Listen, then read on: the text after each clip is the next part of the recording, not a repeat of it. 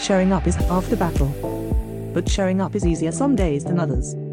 DailyShowUp.com is a podcast, a live stream, reminding you to show up, how to show up and why it's important to keep showing up. And now, your host, Darren Persinger.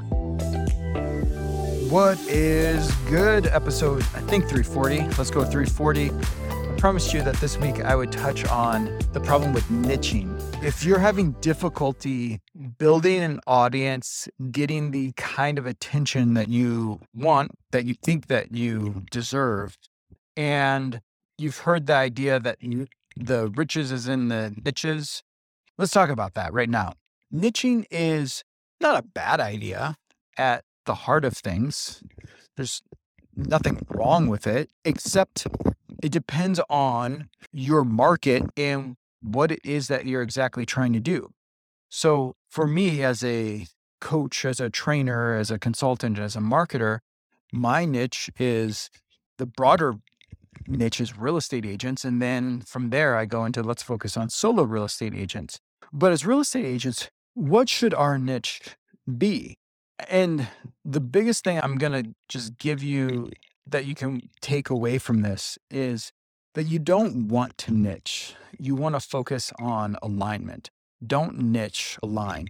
The problem with niching for us real estate agents is if you're in a larger metro area, let's say like we have our market area in the Seattle area, a lot of buyers, what we've realized, aren't committed to buying a home in a certain area. They're committed to buying in a certain price point.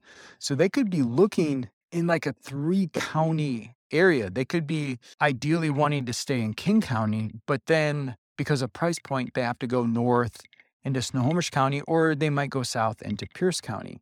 They're not necessarily committed to a specific location. So you could geographically niche, but then you've tied yourself, you think you're niching, but really what you've done is by drawing a box, by drawing some boundaries, you've boxed yourself out. You think you're boxing yourself in, but really you're boxing yourself out of being able to help buyers that go, actually, we're not looking in this city anymore. We're going to go look in this city or this town or go down to this county. Now, hear me. I'm not saying you drive all over the state showing homes, but you don't want to be so small that you lose out on being able to help who you can truly help, who you're best able to serve. That you could try to maybe go into like maybe a demographic type of thing, or maybe a psychographic type of thing of I help first-time home buyers or I help condo buyers. You could do something like that.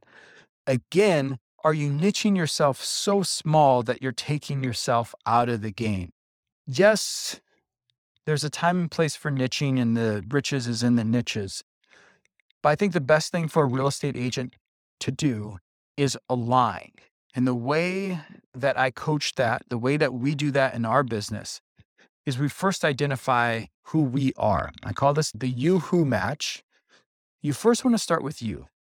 Because if you're not operating from who you are, if you're not operating from your strengths, from your interests, from your skills, you're already fighting a losing battle. So let's start from who you are. Identify who you are. Then from there, identify who best matches that. Who can you help based upon your skill set, upon your interests, on what you bring to the table? Identify them. Now you're matched up. So instead of niching, look at aligning. Thanks for showing up, but remember, showing up is half the battle. 3 things that you can do right now that are more than just showing up. Number 1, sign up for my emails, darrenpersinger.com/email. Number 2, subscribe to my YouTube channel, darrenpersinger.com/YouTube. Number 3, join Project Ritu, coaching for solo real estate agents, projectritu.com.